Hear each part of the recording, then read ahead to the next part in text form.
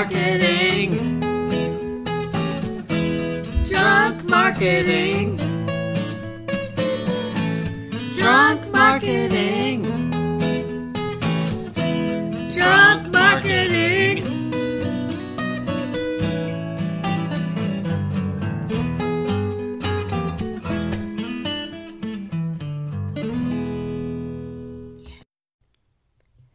All right, so last week we had our first guest interview. Yeah.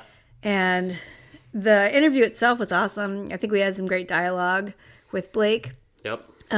Unfortunately, the audio was a little sketchy, although, like I said, I listened back. You did a really good job of editing. Not really good is an overstatement. I did Well, I mean- I did a job where you could hear all the words. Right, and but, like- sometimes it's going to be jarring because it's like shout to whisper, but you know. Yeah, I mean, but you, like, it started off a little rough, but then you kind of got the hang of it towards the end of the episode. Like, really, like, outside of when you could hear, like, you clicking the volume up and on. Yeah. No, it was good. So I think that we learned a lesson, and now we've got some better ideas for future interviews, which... And speaking of which, Yeah. we have another interviewee today. We're really excited about it. His name's Aaron Gittleman. He's the director of communication at Headcount, which he'll tell you all about. But they're an organization that registers voters and just kind of elevates voices, I guess. So, Not through audio, like us. right, yeah, exactly. So, yeah, I was elevating voices in a totally different way last week. So. But yeah, so we're really excited to talk to Aaron. He's going to talk to us a little bit about what Headcount is, where they were at, where they're going, and a lot of the different ways that he uses marketing and PR to kind of spread their message and make sure that they're getting in front of the right audiences and all that stuff. Yeah, I'm excited for this one. So last week with Blake, it was kind of like our other scenario from the week prior, where we kind of set up these scenarios of, like, how would you market this? Which kind of just worked out when Right. he texted us and said, like, hey, got this film, you have any ideas? And I was like, yeah, that's perfect. We kind of talked about doing that on the podcast. Right. So we kind of just muddled through and talked through some ideas for marketing the film with Blake. But Aaron is kind of coming in from the angle of telling us what he does and Yeah. how he is successful at marketing Headcount. Yeah, he's probably smarter than us. So. Oh, yeah.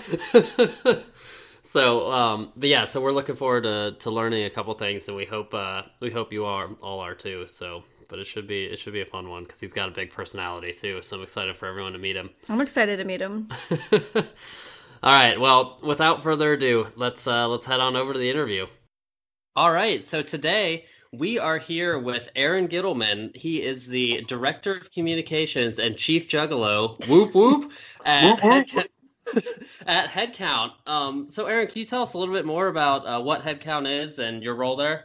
So Headcount is a nonpartisan nonprofit, national nonpartisan nonprofit that uses the power of music and culture to engage Americans in our democracy.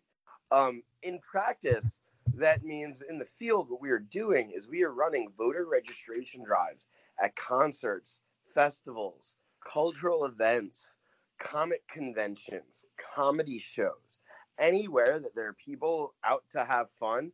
Headcount will be there, and we will be registering people to vote. We'll be sharing election information. We will be doing whatever we can to elevate the act of voting.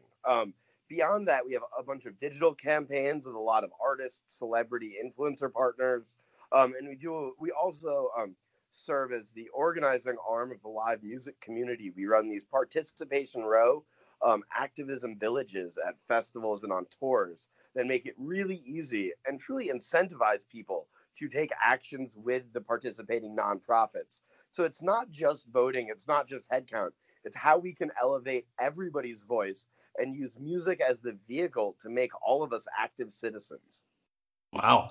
Well, that is very profound. So I guess our next question was, what's your mission? But I think you kind of just summarized that in a way. Yeah, I was going to ask how long, or how long Headcount's been around? So Headcount started in 2003. Our first real year was summer of 2004, in the lead up to the big 2004 election. So we started back in 2003. The origin story goes that our executive director and co-founder, Andy Bernstein, at the time was a sports journalist, and he was on the phone talking to a friend, and the subject of Guantanamo Bay, the torture at Guantanamo Bay. And he said, fuck, we should do something. And lo and behold, he did something. He calls up his friend Mark Brownstein, the bassist of the Disco Biscuits, and says, hey, I have an idea. Voter registration to concerts and music festivals. And Mark says, that's awesome. And essentially, this is right after the 2000 election that was decided by several hundred votes in the state of Florida. Now, every single night that Mark Brownstein goes to work, every Disco Biscuits show he plays to a crowd larger than the difference between Al Gore and George Bush in the state of Florida.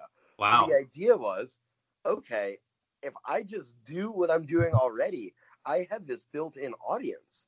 And if I get people, friends of mine, who are already going to go to the shows to register voters, we give them a free ticket. Like that will be a way that we can do a very small lift and make a very large impact. And essentially, it's the idea of, okay, let's incentivize action. Let's get somebody a concert ticket.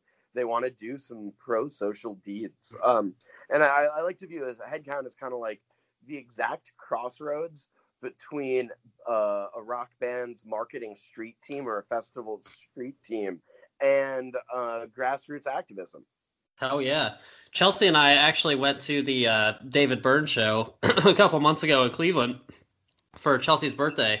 And there's a head count booth there. We got all pumped. I think we talked about it on the podcast after that. But David Byrne did like his whole spiel about voting and why young people need to vote, and everything like that, and shouted out head count. So I mean, it's really cool. I think was that your first experience with head count being at a show or anything?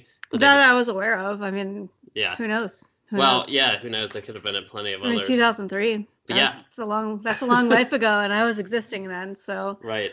Even like some festivals, I was thinking about like ComFest always had people walking around doing voter registration, things like that. So I'm guessing a different organization, but definitely been to plenty of concerts and things where that was happening. So who knows? Yeah. So which festivals did you say? Oh, I was thinking about the Columbus Community Festival.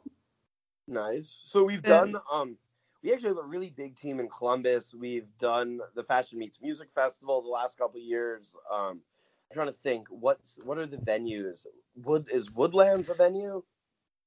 Yeah, Woodlands is a venue. ComFest. Okay. ComFest would have been at Goodale Park, which I think Fashion Meets Music might have been there too. So but it's a big community gathering. It's been there for years. So there's like 4 or 5 stages of music, different genres going on throughout the course of the weekend. It used to align with Pride, and then Pride bumped back a week and got its own festival as it should. Yeah. But at the time, they were combined and then kind of branched off. But yeah, it's an awesome festival. So yeah, nice. If I'm in Columbus that weekend, I'll check it out. Yeah. It's always the last weekend in June or something like that. I want to say the last full weekend in June. Yeah, that could be a fun trip. We'll come down and you can come hang out. We'll hang out with Dave. I saw Dave this weekend. Oh yeah. Talking about people who named Dave who no one else listening to this podcast knows. What's up, Dave? What's up, Dave? Actually, technically it was Tuesday, Wednesday. When you see a Phish show on a Tuesday and a Wednesday, it feels like it's a weekend. Right, yeah, and then you had to oddly come back to work on a Friday. I came back Thursday. I drove post-show Wednesday. And you came back Thursday. Wednesday, Thursday, yeah. I was back in. I did an interview at 11 a.m. Wow. Having gotten home at 3:30. I did an interview with WPIX 11. It was the station that I grew up watching the Mets on, which was very exciting. Nice. But so definitely a step down from this, for sure. This is the pinnacle. This is Aaron Gittleman's podcast debut. Nice. When you share this, make sure to mention that this is the pinnacle. This is the pinnacle. Pinnacle. Yeah. Pinnacle. Actually, it's a game. You know the game Pinnacle? To play that. I think I have a deck of Pinnacle cards from my grandma when she died. Wow. Bless her heart. The Jewish grandma? Yeah, my Jewish grandma. Oh yeah. I don't know. Is that it?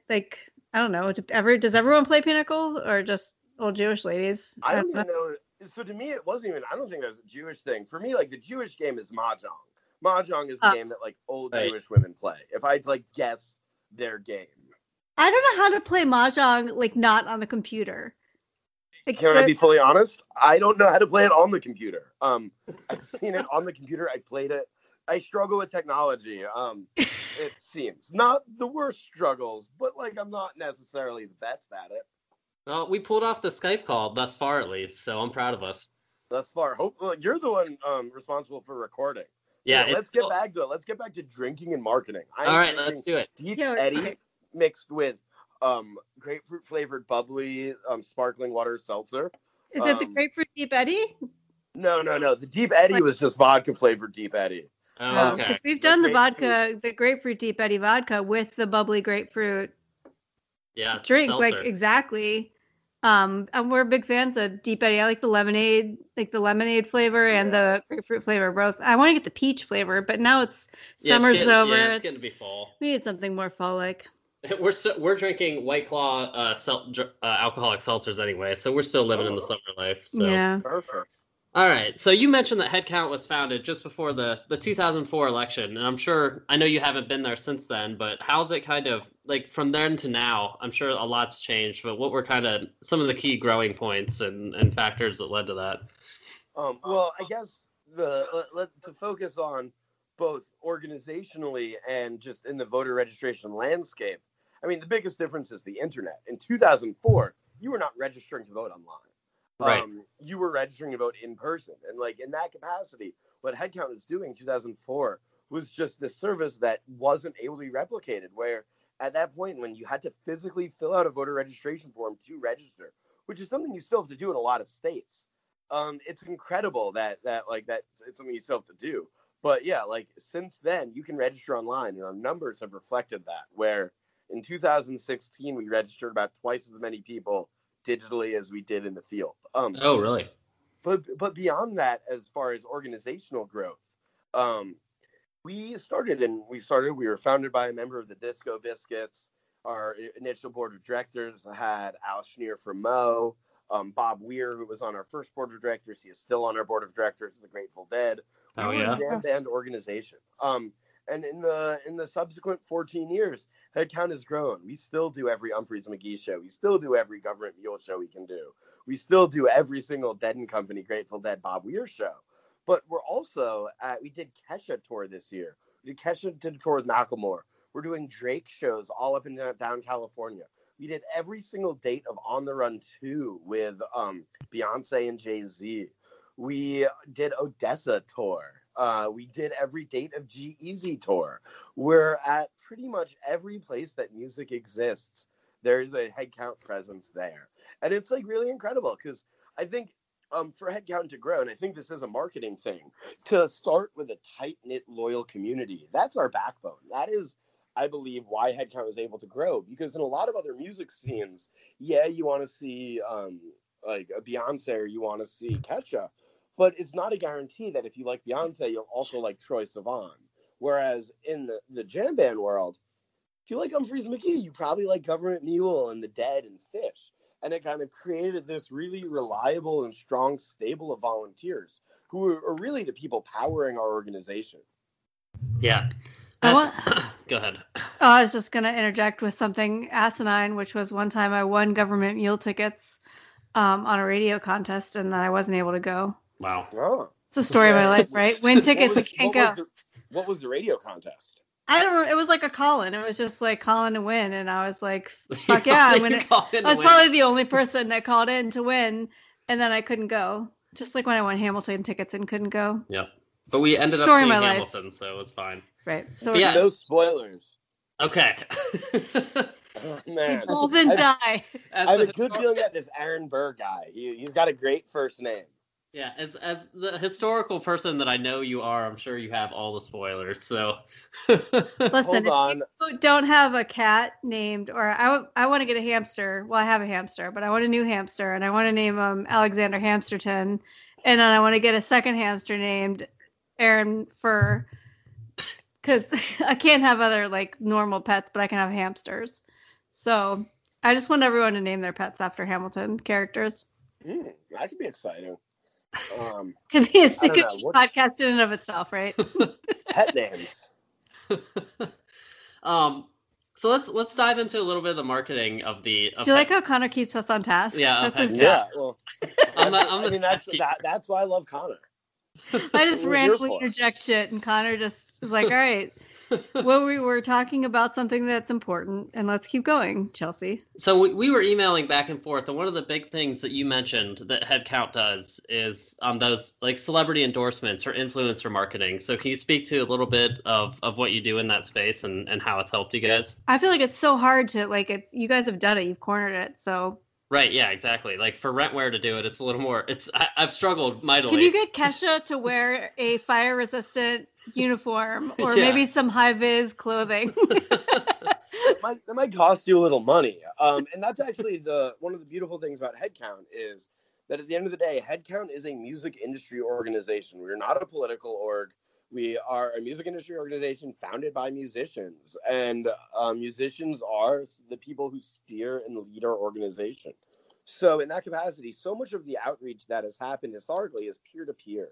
It's Mark Brownstein picking up the phone and calling his friends and saying, hey, can you do this? And then beyond that, people in the industry making asks. We rarely go to handlers. But yeah, we will never pay somebody to appear in a Headcount photo or to appear in a Headcount campaign. So I guess let me start a little. So our biggest thing is our clipboard campaign. It's the clipboard campaign. It's celebrities, it's musicians holding the clipboards. Our volunteers hold that read "Register to vote now," and essentially that's what it is. So the idea was that we have these in the field. We have these with our teams. We're at thousands of events. Let's ask the artists at the events to take photos and use that photo as a direct call to action. And I think that is, and since then we've registered. And so on National Voter Registration Day, which is the last Tuesday in September, we have all of our artist partners share that with unique links to track how many people they registered to vote. And the idea is that, these direct calls, these very crystal clear, there's no question what this celebrity is asking you to do. And since the campaign started, I believe in 2012, we have registered about 50,000 people to vote through the clipboard campaign directly through artist engagement. And that's trackable. That's the ones that we can tie directly to artists on NVRD. And that's like this. And so it's like, what benefits do you have from having an artist or a celebrity? And it's like as long as it makes sense, as long as it feels linear and connected, it's good. So like, I don't know, if there's an anarchist who said vote, it might be it might be it might be weird. It might be discordant. It might not line up with what you believe about this person. But when it's like Bob Weir, who tells his fans to register vote holding a clipboard, it works. And these celebrities, these influencers, these musicians have such a tight connection with their fan bases that, yes, if Brendan from Panic at the Disco takes a photo, Panic fans are going to know what that means and are going to feel more connected. And there's a good chance they would have registered a vote anyway, but they might have forgotten and they might have waited until after it was too late to register. So by having these artists remind their fans to register before voter registration deadlines, we're able to make a far greater impact than if we didn't have their support. Yeah, it's so amazing. I mean, I remember voter registration day with all the Levi's jackets. And even Chelsea and I saw JVN Jonathan from Queer Eye, and I immediately took a screenshot and sent it to her because that was one of the shows that we've watched together. And I was like, look, like, it's not only musicians, it's different celebrities from all walks of life. So that's one of my favorite things is when you guys share like a celebrity or just like, holy shit, like Key from Key and Peele or Jonathan from Queer Eye. It's because the music's there obviously, and that's important, but it's so fun to see where it branches out too. So yeah, it's like, not without getting like crazy political, like, just I feel like locally I have two kind of social acquaintances who are running for an office right now in Ohio. But so I've got several friends who are on the campaign trail and really trying to like push voter registration. And I see somebody like my friend Hallie who just was at a Starbucks one day and asked the person taking her order if she was registered to vote, and she said no, and she whipped out her phone and pretty much made this girl register to vote who was just trying to sell a cup of coffee. But she's just one person trying to do this one little bitty thing, and obviously trying to promote our candidates as well, the people that she aligns with. But to be able to see that happen on a gross scale is like, I just think it's super cool. Yeah, and I love too that, I mean, politics aside, a celebrity or whoever, if it's like stick to sports or stick to music or whatever, but just saying, hey, register to vote is so awesome because it's nonpartisan. Vote for whoever you want, but register to vote and then go do it. Is one of my favorite messages. It'd be really cool if there were statistics, or do you have statistics at all on like your registrants, people you've actually registered, and the people who've actually voted? So in 2016, we got our voter registration forms analyzed, and 74% of the people who we registered to vote and were added to the voter rolls voted.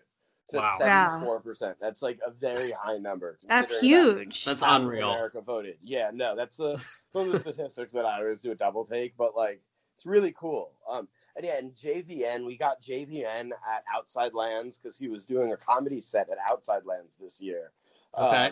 And just also, so we also had a photo of Ted Allen from the original Queer Eye for the Straight Guy. Oh yeah. So we had from Queer Eye for the Straight Guy, from the new Queer Eye. It was very exciting. And yeah, I got to shoot the photos of Ted, of Keegan-Michael Key, of Rachel Brosnahan, of Amber Heard, of Condola Rashad. There are a lot more photos I've shot as well, but those were really fun. I'm shooting, so yeah, name dropping. I'm shooting Ted Allen at this event, and I'm doing it on my phone. He's from Columbus, by the way. What? He's from Columbus. Nice. At least he lived in Columbus for a while. Nice. He lives in Brooklyn now. I have his address. I will not share his address. Thank you. But all right, that's fair. Because we don't know how to edit that out. I'm shooting Ted on my phone on portrait mode, and Keegan-Michael Key watches it and looks at my phone, and he just does this like look of holy shit, you took that on your phone. And it was like this beautiful day in Central Park, and I got really good photos of all of them. And that was really cool. And they all wore the Levi's jacket. And that brings another thing of like beyond just artists, how do corporations get involved? Because headcount, right. We're not politicians. We're not sending fundraising emails every day, 3 times a day. That's not our style. That's not what we do. But we have all these partnerships with corporations where it's aligned. We do field activations with them, or in this case with Levi's, this was a digital activation where all of these celebrities wore these custom The Future is Voting jackets that Levi's designed, and they threw us some money to support our voter registration efforts, and it's really awesome. I mean, like off the top of my head, Ben & Jerry's is another brand that we've worked very closely with. Yeah. Patagonia has been longtime supporters. We did stuff with Bobo's Oat Bars this year. We did a great partnership with Keen hiking shoes and boots, where they actually like stocked a lot of our volunteers in shoes so that when they're in the field, their feet don't hurt. It was cool getting like a sponsorship. I felt like an athlete. I felt like I was like a Florida State football player. I got instead of Nikes, I got Keens. It's a different demographic, but still very cool. And something that we're launching at as of taping, we have yet to launch, but as of airing, will have launched is a partnership with Penguin Random House. We did Book the Vote this year. Ooh. And the tool that we're most excited for is this Mad Libs tool, the selection Mad Libs tool. Mad Libs your way to election day, where you can I love Mad Libs. Nobody has negative emotions towards Mad Libs. No, I do Mad Libs at night. That's like one of my bedtime routines with my kids is to do Mad Libs. We do like 2 or 3 Mad Libs every night. Yes, so we've created a digital tool, an online tool, madlibs.headcount.org, where you go, you click on it, you say how you're voting, and then a Mad Lib story pops up, and you fill it out, the nouns, the verbs, the numbers, the foods, and then also it asks you when you're going to vote, where you're going to vote, how you're going to get to your polling place. All these questions that behavioral scientists have learned impact voting and can increase voter turnout. So the idea that you're doing something fun and you're also increasing the likelihood that you vote. Because if you make the active decision, what time of day am I voting? You're that much more likely to actually go and vote. And this is like just such a cool project, and it's such a cool tool, and like we're really, really, really excited about it. We're gonna push it out through every channel, and we're hopeful that a couple thousand, who knows how many people will play with it, and who knows how many people will get out to vote. Yeah, you've already sold Chelsea, so yeah, I do. I love Mad Libs. one. I'm excited. I'm voting on Monday. I already decided that I'm gonna go early. Yeah, I'm gonna vote early on Monday. Well, cool. So go on Mad Libs. Go on madlibs.headcount.org. I already wrote down. You can go right now, play it, say I'm gonna vote early, create your Mad Lib, share it on social media, and it's pretty. I will. Hell yeah! I'm not gonna do it right now because Connor will get mad if I'm too distracted and not paying attention to the podcast. But afterwards, we're all there. Yeah. But yeah, I love that. We talked about via email that corporate social responsibility and how that's been a great marketing outlet, not only for you guys, but for the brands that you're partnering with too, because they're aligning themselves with a cause that they really believe in. And that's something that we've talked about a lot on this podcast too. Especially Ben and Jerry's, because we talk about them a lot as my favorite case study for a business that has excellent corporate social responsibility, who they're just doing it right in all the ways, and I love them.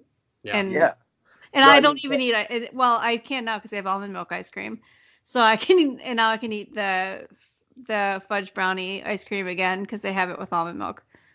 Yeah. Oh yeah. And that's one of the things where it's like Ben and Jerry's from day one made the gamble that people will pay slightly more for a product that aligns with their worldview. Right. 50%.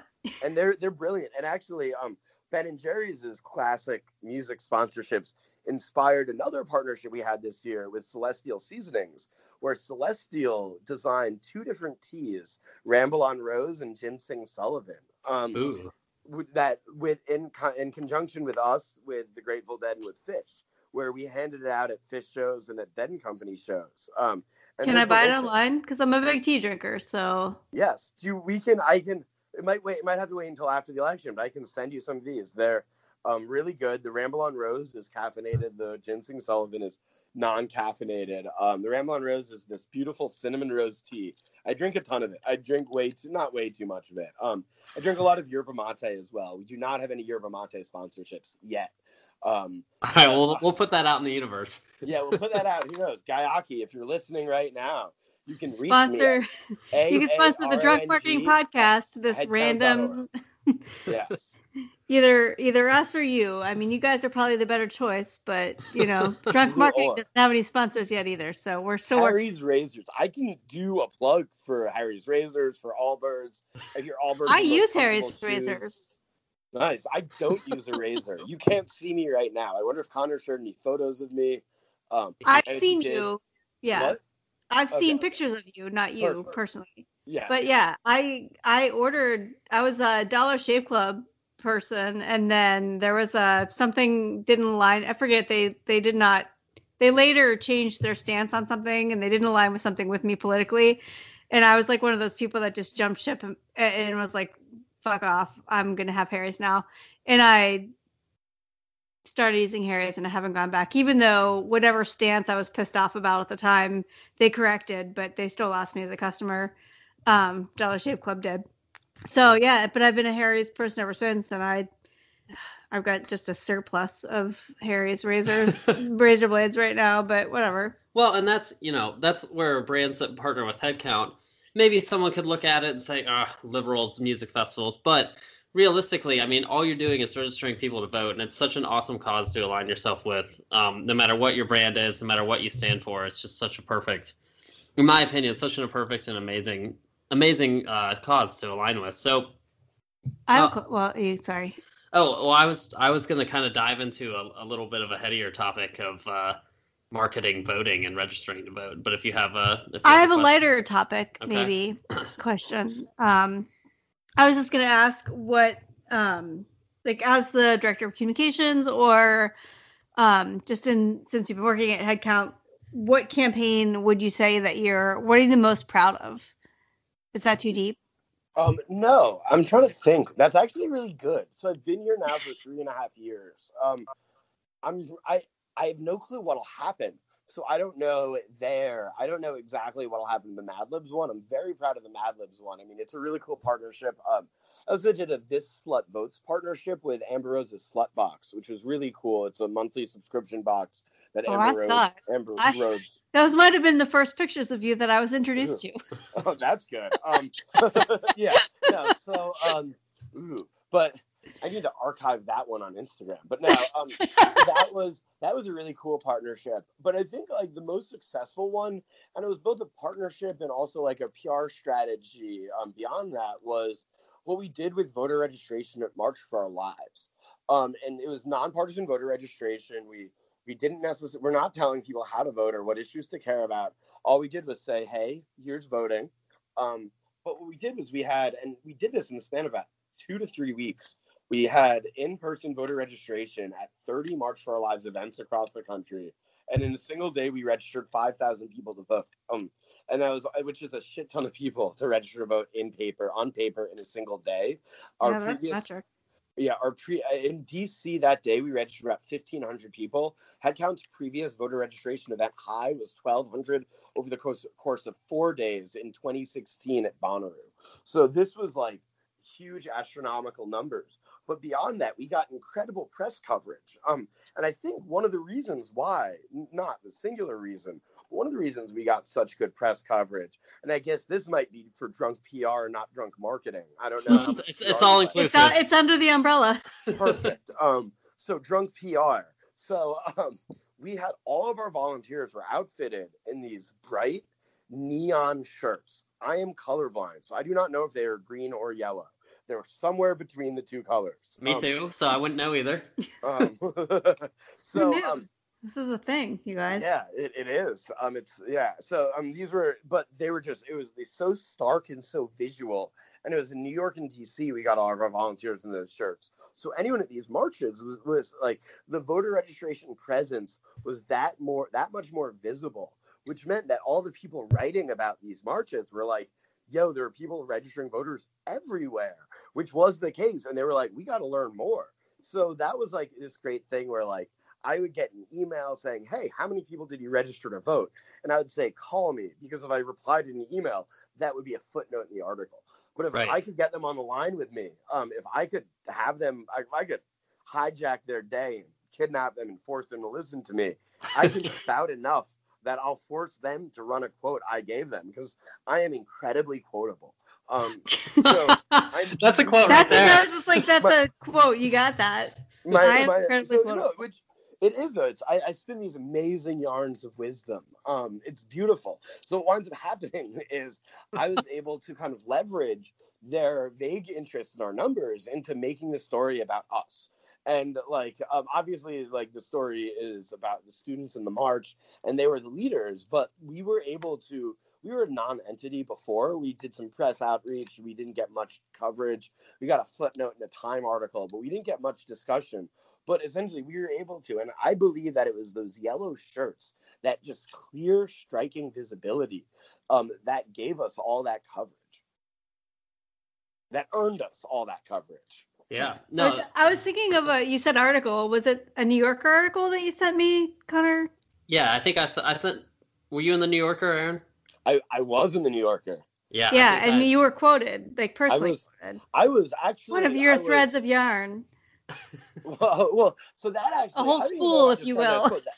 I was quoted in it. That also was more of like, it was a talk of the town. So it was this like very brief profile on me. It was like a snapshot of me registering voters at the Governor's Ball Music Festival in New York City. And the reporter, she followed me around. She actually gave me a ride home afterwards. I don't know if that like crosses some journalistic ethical line. Sorry for blowing up your spot, Naomi Fry. She's great, but no, but she gave me a ride home. It was really sweet, but no, she followed me around and registered voters. And I have a lot of lines that I use when I'm in the field. Like register, like democracy, it's better than the alternatives, or are you registered with your current address? Somebody says yes, I say fuck yeah, and we do a big old high five. I also do this thing when it comes to getting people to sign up for headcount emails or election alerts from us. And I'll ask people, I'll be like, well, do you have one of those email service providers that charges you for every email you receive? And they look at me like I have 6 heads, and they're like, no. And I'm like, well, so there's no downside to you signing up for this email blast. And the idea is that there's never an email service provider in 2018 that charges you for emails you receive. But the idea is to force people to think, and to force people to just like think, yeah, well, I guess I'll do that.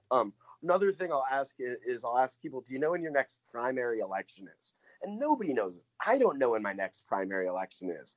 And once people say no, and once people have shown that they don't have a piece of information, they're that much more willing to accept whatever piece of information you are trying to give them. Yeah, that's amazing, and I've seen it in action too at Resonance Festival a couple of years ago, and at various concerts and festivals that I've been to with you. I mean, I've seen it in action. It really works. I've asked a few people. I think I personally registered someone to vote at Resonance, so that felt You did it. that felt really good. But that you kind of touched on it. But my next question is like how you market registering to vote and voting. I mean, you talked about in the Fox interview that I watched recently, not Fox News, but it was a local Thank God. local New York Fox station, just about going to where people already are. So can you kind of talk about how you're marketing voting and registering to vote, and how you're targeting that audience? Exactly. So I think so. The real thing is, I think everything that Headcount does before we target any audiences, we need volunteers. So I think that's the most impressive thing that we target. And that's okay. We have volunteers, and it's a mix of paid advertising, influencer advertising, asking partners to share these events, and just us mining our email list. We have I think a 350,000 person email list now, and it's us going out and us figuring out how to get volunteers places. And the key is make sure that the volunteers have a good time. And if the volunteers have a good time, they will be outgoing and they'll come back. So once we figured out the places we're going to be, which are the concerts that we would already want to be. If you want to find out, if you want to think about where you can register people to vote, think about where you live your life. That is where other people live their lives too. Nobody wants to go to the DMV. Nobody wants anything to be hard or laborious or time consuming. So if we go to where people already are, it's easy and it's simple. So then essentially we get there and I guess there are probably 2 types of people we run into in the field. The people that register with us, or maybe three types, I would say. One are the people who know they want to register, and that's the easiest sale in the world. That's selling water to somebody dying in a desert. That's a terrible metaphor. But that is not one of my yarns of wisdom. Next is the people who might not realize they need to update their address. Somebody who moved, somebody who wants to vote in primaries. That's easy. And then the third group are people who haven't thought about voting. And then you have to figure out how to get them to vote. And one of the simplest things is peer outreach. Very few people are alone at these events. You're usually with friends. And in all likelihood, statistically speaking, your friends are more likely to be into this than not. And I think that, so the idea is I will leverage their friends where it's like, hey, do you want to explain how cool voting is? And oftentimes they do. And they're like, don't be a fucking idiot. Just fucking register to vote and vote. And that's always amazing. But beyond that, it's very much me listening. People are so fucking sick of being told who to vote for or how to vote. That happens all the time. You can't turn on the TV in most states. I assume you're getting hammered with it in the state of Ohio right now with your governor. Oh yeah, right in the bellwether area here too. Yeah, where you can't even go online without being told about this. So what we do is I'm like, people are like, who do you want me to vote for? I'm like, whoever the fuck you want to vote for. And that's just this way of presenting information and this way of presenting and asking a wholly new way where I'm not lining my pockets by them voting. I'm just gambling that more people voting will create a healthier America. And I think that's really refreshing to people. I kind of describe it as like a Rubik's Cube where I have no clue how to solve Rubik's Cubes. But let's say somebody takes a Rubik's Cube and does a couple moves for me. I might relook at that Rubik's Cube and think, oh, I can solve this. We want to do that with voting, where voting and participation in democracy is just so impenetrable, inaccessible for so many young Americans, feels so foreign and so distant. How can I reframe this in a way that makes sense? I even tell this parable, this story where I say, let me tell you about an election in the state of Colorado. This was not an election between two rich old white men who were going to lie to you. This was an election about whether an herb that grows naturally in the ground should be legal for public consumption or not. I guess that was a 2012 election in Colorado, not 2014. So I tell them, do you know about what that election was? And most of the time they're like, I know about that. It's about weed, and weed got legalized. And people say voting doesn't change anything. It's really easy to point to times when voting does. And so many people are turned off by the Electoral College. But the vast, vast, vast majority of elections in America are whoever gets more votes wins. Or they're direct referendum, like the cannabis policy one in Colorado and Washington were, because it's two. So I think that's kind of like you flip the script, and then online it's just this is how you remind people. Online it's not interaction, it's not a two-way interaction. It's me presenting information and hoping that it resonates, and hoping that whatever this reminder is excites them. So I have a question for you, just because my lack of familiarity with Headcount and like if the website and what tools you offer. Is there some kind of like your mention of living in Ohio and being bombarded with ads, and 1 minute like I'm like, yeah, Richard Cordray, good job, and then the next minute like I'm like, oh, I didn't test the rape kits, I don't know, I'm stressed. I'm saying that in a jovial manner. I know where I am there on that line, but as somebody who isn't quite sure, and they see that 1 minute Richard Cordray is this great guy who stopped dogfighting rings and is this, he's saving America, and then the next minute he didn't test rape kits. Do you offer some kind of nonpartisan, like my favorite resource as a voter is our local newspaper puts out, the League of Women Voters puts out like this very basic guide of the candidates, what they stand for. It's all in one little insert that comes with the paper. You can go online and look at it. Do you offer any kind of nonpartisan, like factual based, like this is their, like kind of something like Ballotopedia would offer at the same time? Like these are the two candidates who are running. These are what they stand for. They like this, they don't like this. So you can kind of maybe take your stance there, or is it just strictly getting people to register? So we don't do any internal rating of candidates. On our website, we have a page that says Know Your Candidates, which links to about 8 to 10 different resources like that really span just different viewpoints that help people learn more about candidates. That being said, I'm a fervent believer that there is no such thing as writing nonpartisanly about candidates, which is why we do not do that, where there's no way to truly do that in a way that is unbiased. Everything is biased. All our journalists have certain biases, and they work to counteract that in certain capacities, but we do not do that in that capacity. We do have a kind of a sister project, the Cannabis Voter Project, which shows where elected officials stand on 7 cannabis-related issues. From commercial hemp, industrial hemp, to outright legalization of recreational use. So that's kind of like a scorecard of sorts, but we don't do it the League of Women Voters or the League of Conservation Voters does in that capacity. We have a lot of tools to get people to vote on our website, but I would always advise just Google and read about your candidates and know these sources of news. But at the end of the day, it's read where your candidate stands on one single issue that matters to you as the jumping off point, as the starting point. Yeah. Well, I personally feel the same way. I've got like 2 or 3 things that I stand very firmly on that match up to where I am in my life right now. And that's kind of what my basis is. But yeah, I'm all for that. Well, and Aaron, I think I'd read an article, or you and I have talked maybe even about candidates speaking to young people, because obviously there's an issue with young people turning out in elections, and candidates oftentimes speak about issue XYZ, and then as a young person you sit there and they're like, I don't actually care about issues X, Y, and Z. Like, why don't candidates ever speak to me?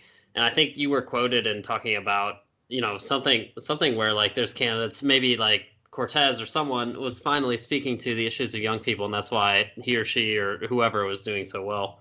Yeah, I mean, I think that is you just hit the nail on the head, and it's people, and it's beyond just Alexandria Ocasio-Cortez or Right. Bernie Sanders. I think there are a lot of people on the right who are doing this as well, especially the libertarian right when it comes to speaking to tech policy or speaking to young people.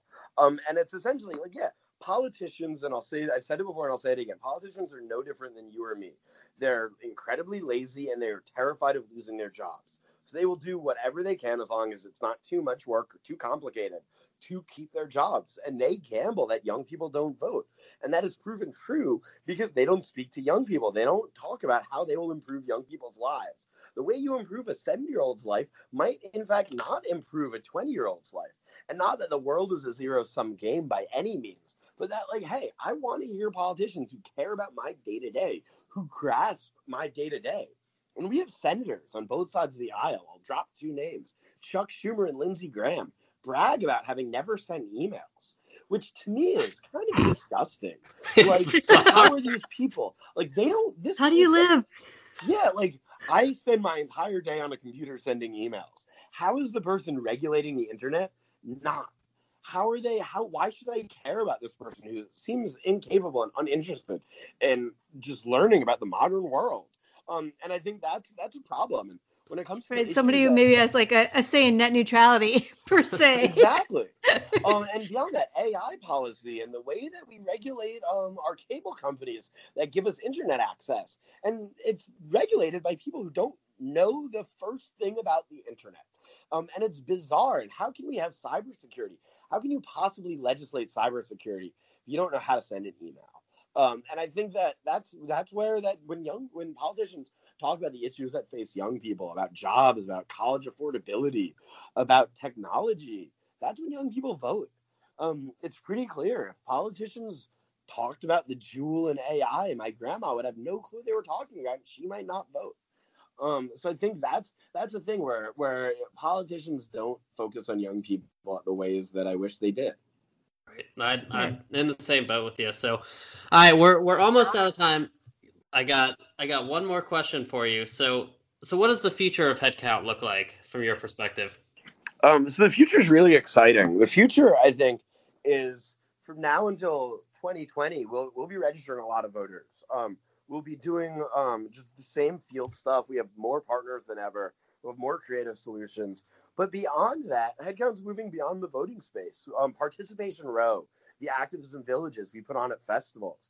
We have some really exciting ones in the books for 2019, which I can't drop it yet, but it'll be fun. There's some stuff that I don't even want to hint to. I might get in trouble if I talk about it, but it'll be fun. Just count us in, whatever it is. We're there. Yeah, I'll let you know. I mean, I think that everybody and their mom will know about this when it happens. And then beyond that, so it's bringing Participation Row to as many places as we can, using the institutional knowledge we have about how to make an impact at festivals and helping other groups do that as well.